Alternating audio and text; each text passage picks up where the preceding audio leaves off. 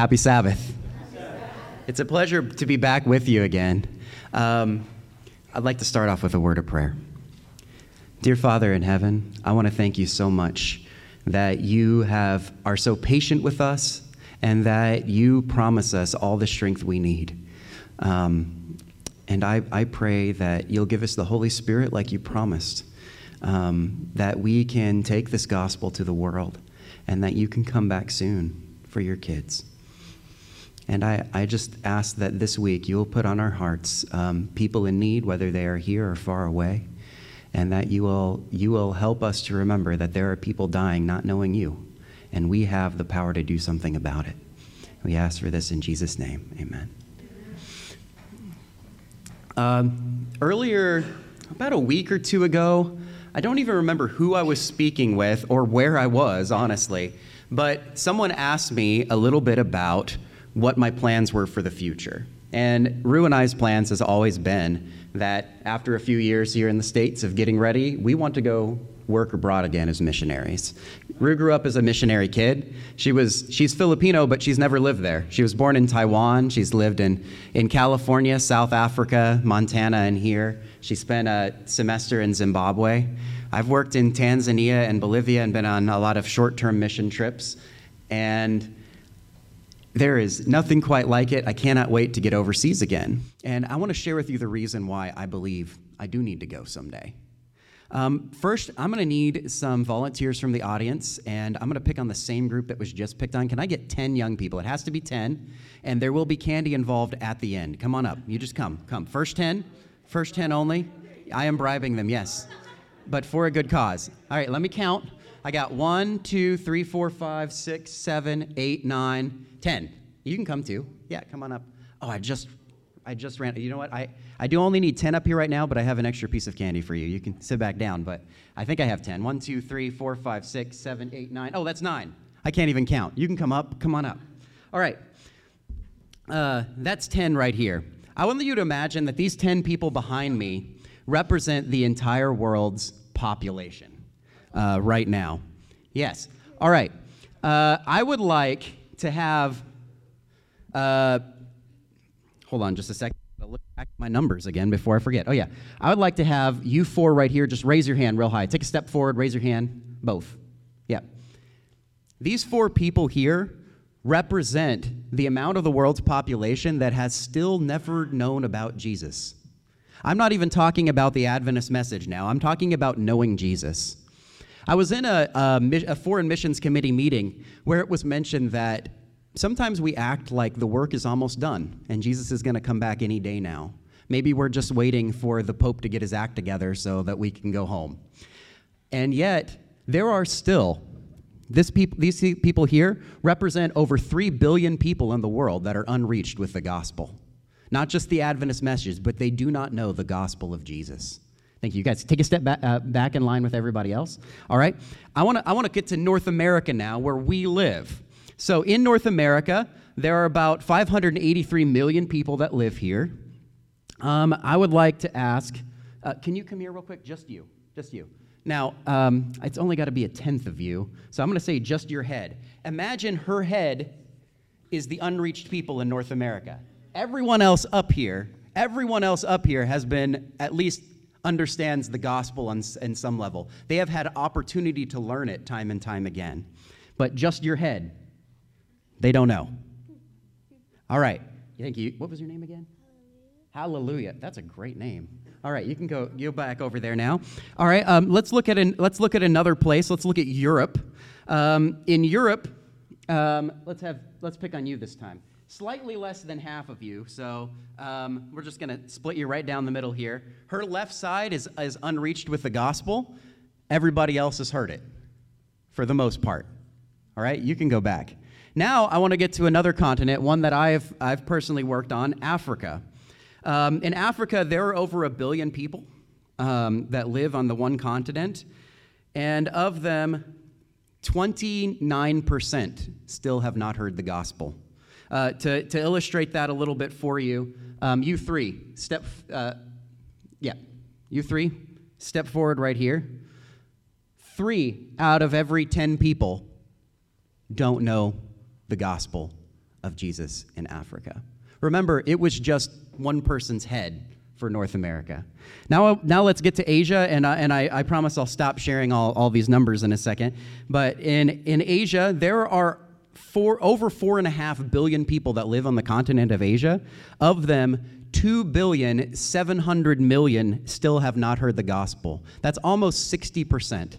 I'm going to ask 6 of you to stand forward. That's all the way to here. Step forward. In other words,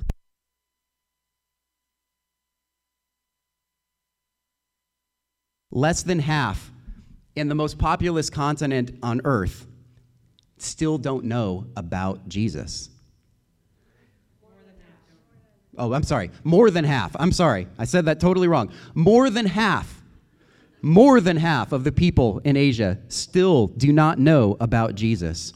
And if you think about this, in the country of India, particular, I think, when people are told about Jesus, they often don't respond the same way that we might, because they have many stories of gods who have come down to earth to share wisdom, and they're like, oh, we'll put them on the list.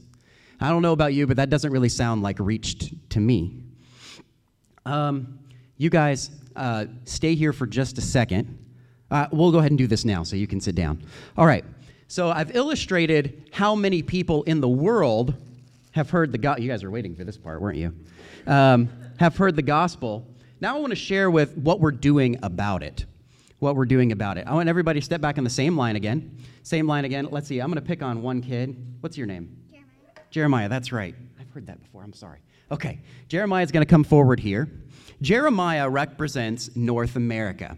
Okay, Jeremiah, I have 10 Hershey's Kisses here. Jeremiah, you can have these 9. You hold those right there. Everybody else, you guys get to share this one, okay? Come on over here. You guys get to share this one right here. Go ahead and put that picture up on the up right here on the projector. You see this little, it is up there, okay. You see that little box around North America? 90% of all Christian giving goes there. You see the circle over there? More people live inside the circle than outside of it, including over 90% of the world's unreached. This is North America right here. 90% of Christian giving goes to Jeremiah. I know you didn't know that, but 90% of it goes to Jeremiah. He gets all the Hershey's Kisses. The rest of the world is sharing the 10% that's left. And there's another statistic I read today that 90% of missionaries go to already reached areas. So once again, 90% for one, the rest of the world gets 10%. All right, I hate to tell this to you now, but we're going to share a little bit better. You like to share, though, right? Because you're a nice guy. See, now he has to do it, right? Because you're a really nice guy, aren't you? He's still thinking about it. All right, one for you and you, if your parents say it's okay. All right, check with your parents. I know I didn't tell you that before you came up. You got to check with your parents. All right. Bribery's over. You can head back to your seats. Yeah, sorry, Jeremiah. He got his hopes up. But what I want you to take away from that is there is still so much work of the gospel to be done in the world, and yet so much of our focus is here. And I don't want to say that there shouldn't be focus here. We need missionaries in North America, but we already have a lot compared to the rest of the world. And that was the problem with what this gentleman was trying to tell me that was starting to frustrate me as I was trying to share my dream of helping these kids in need is, yes, there are needs here, but there's even more need in these other places, and no one is doing it. So turn with me in your Bibles to a very well-known verse, Matthew 28:19. Matthew 28:19. Matthew 28:19 says, "Go therefore and make disciples of all the nations, baptizing them in the name of the Father and of the Son and the Holy Spirit, teaching them to observe all things that I have commanded you. Lo, I am with you always, even to the end of the age." It says here that we need to make disciples of all nations. Now, we tend to think of nations by their modern political boundaries, but If you read in Revelation, it talks about every people, kindred, tongue. I don't even remember all the words. I think tribe is in there. I'm not sure. There's a lot of words. But basically, we should be thinking more about people groups. For example, in the country of Kenya, there are 42 different language groups alone. If we've reached some of them, but not others, let me talk about Kenya a little bit more, for example. There are 800,000 Adventists in Kenya, and that sounds pretty good until you realize they're from 2 of those language groups, mostly just from 2. There are still 40 language groups that have very few Adventists in a country that we consider pretty rich compared to some of the others. But the Bible tells us that before Jesus will come back, the gospel will go to every nation, kindred, tongue, people, tribe, clan. It's going to go to everyone. All of these languages, all of these people groups need to hear the gospel before Jesus can come back. And that should concern us as Seventh-day Adventists. And the Adventist part of our name is about the soon coming of Jesus. I don't want to discourage you too much, but I want to share one more thing, and that is in the country of Thailand, I guess 2 more things. Almost all the members are from minority groups. We have few Adventists that are there in the majority Thai people there in Thailand. 20% of the world still has no Bible or New Testament in a language they understand, let alone in their first language, just not in a language they even understand. And it's really hard to have people who are solidly grounded in their faith when they cannot encounter God for themselves in His Word. Adventists have 22 countries that we have not entered at all, but that doesn't even take into account the countries where we've entered, but we've only reached 1 people group. In fact, GT, I'm going to try to pronounce his name right, GT who is our GC secretary, said, much of the world hasn't heard about the first coming of Jesus, let alone the second. And that should be important to us, because I want you to turn in your Bibles to another well-known verse, Revelation 14:6. Revelation 14:6 says, Revelation 14:6, then I saw another angel flying in the midst of heaven, having the everlasting gospel to preach to those who dwell on the earth. And that's where it says, to every nation, tribe, tongue, and people. I should have just looked there.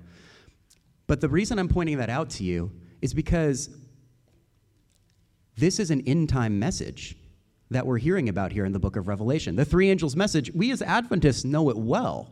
It's a message for now in history, specifically for now. And it said that this message needs to go to all the world.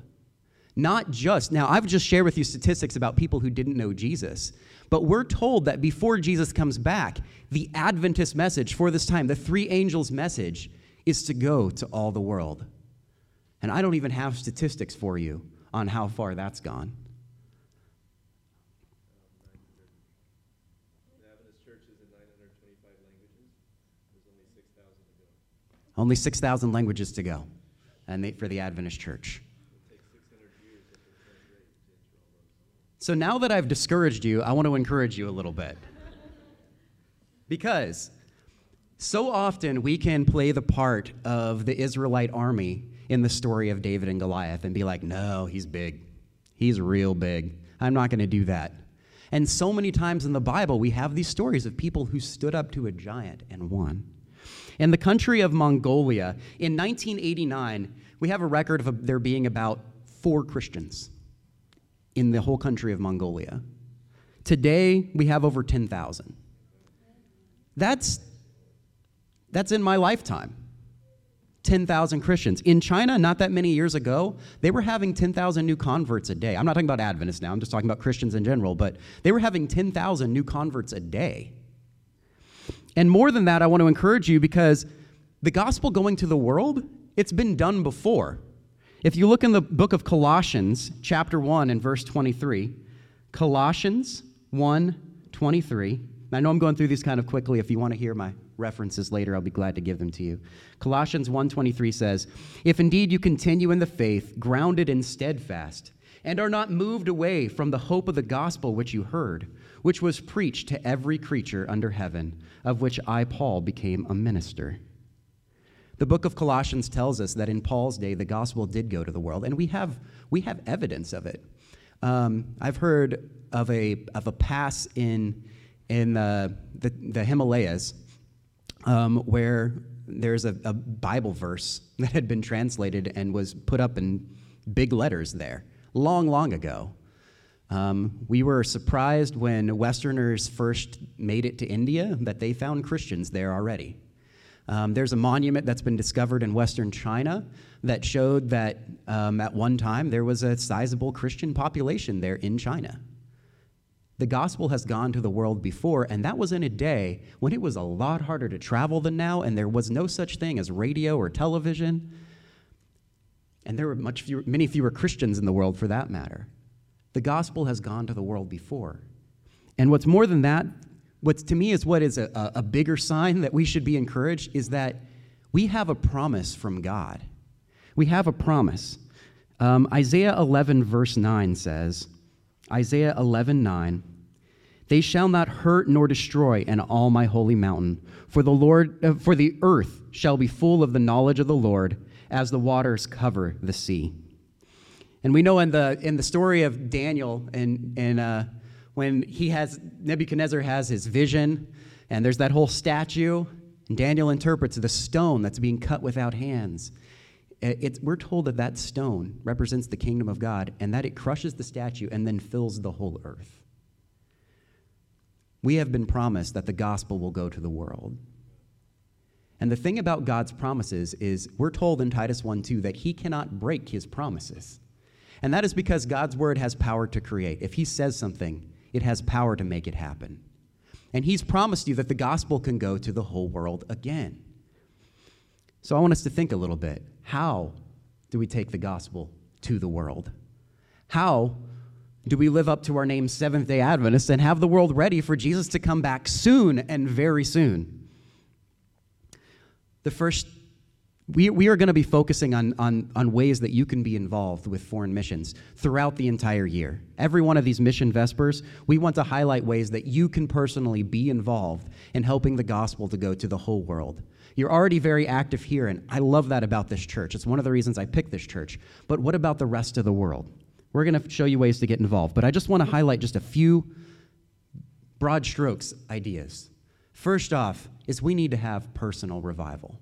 I was at some convocation at Southern when a student got up and asked a question, and I heard a really smart answer. He asked, "Why don't we see a big revival here on campus?" And I wish I would have loved to have seen that.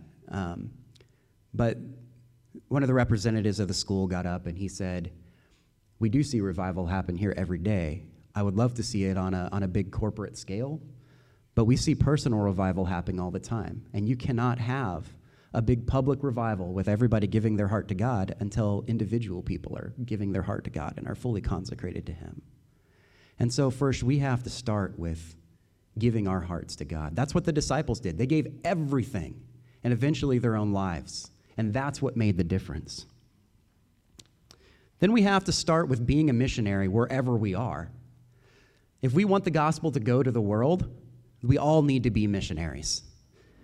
And there's no better place to start than with the people you already know, the people you see every day. I meet homeless people all the time. I live near downtown Chattanooga, but outside of town. And I was just there recently and met a wonderful lady. And I did help her out a little bit, and we did talk for a while, and afterwards it really nagged at me. I did talk about God with her a little bit, but I didn't really share my faith personally. I didn't give her any opportunity to go beyond what we talked about. We need to be missionaries here and now.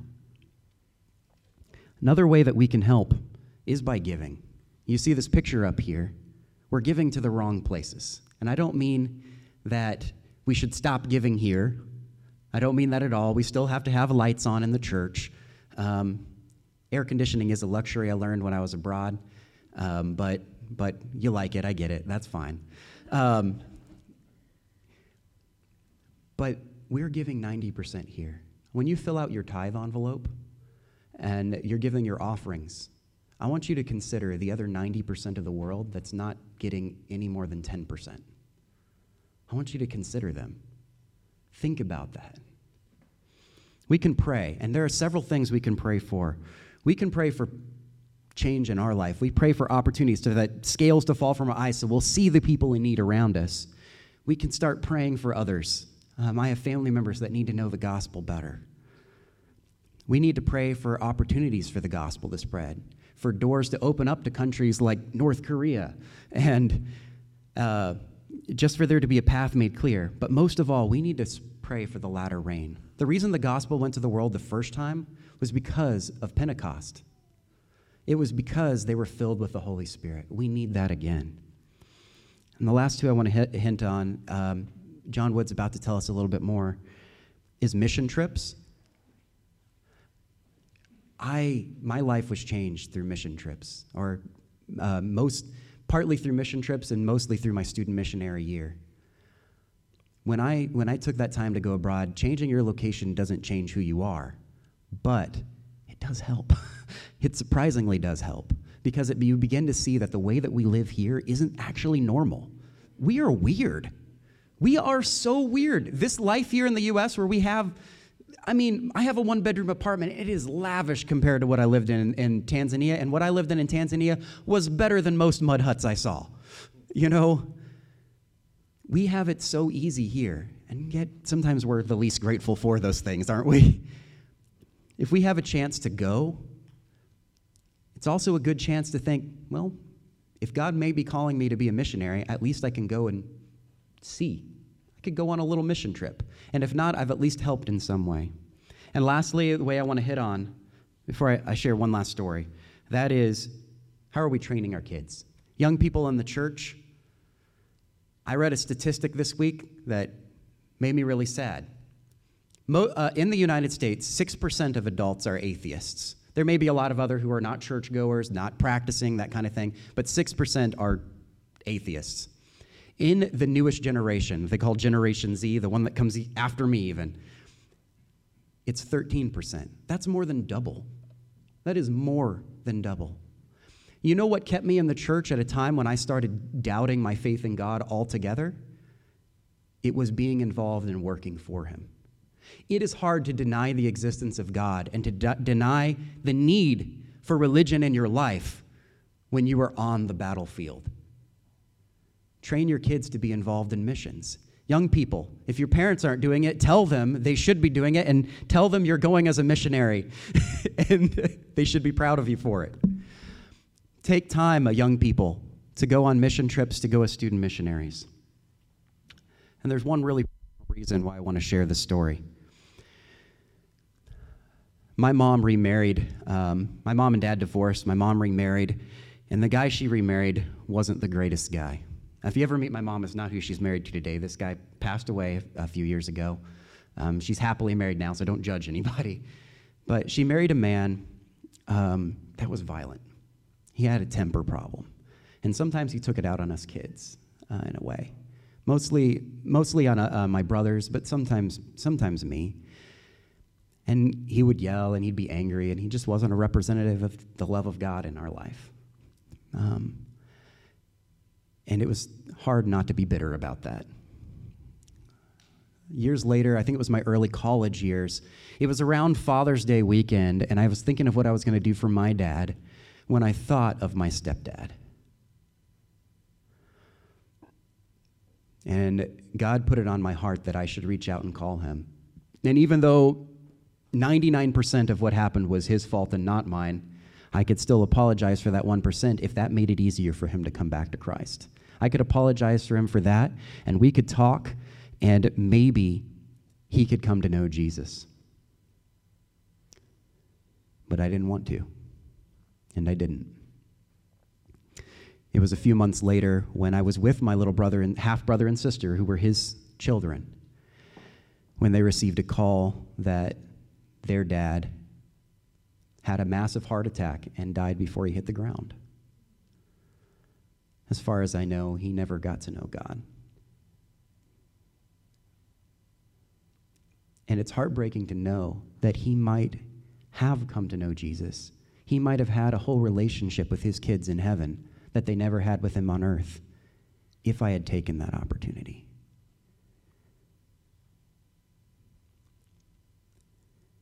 But there is still almost half the world that hasn't heard about Jesus, and they are dying. And we have an opportunity today, and we don't want to have those regrets. We can do something about it. Let's pray. Dear Father in heaven, without you, we can do nothing, but with you, the gospel has gone to the world before, and it can go again. You've promised. And I pray that you will start a revival here individually and have it grow, that we will be faithful missionaries wherever we are, but we will constantly think of those who are in great need, those who have never heard of you, that we'll be willing to help in any way we can, and that you will work on the hearts of those who you are asking to go, that they will have the courage to do so. We ask for these things in the name of Jesus, who died so we could have these very things. Amen. I'm going to invite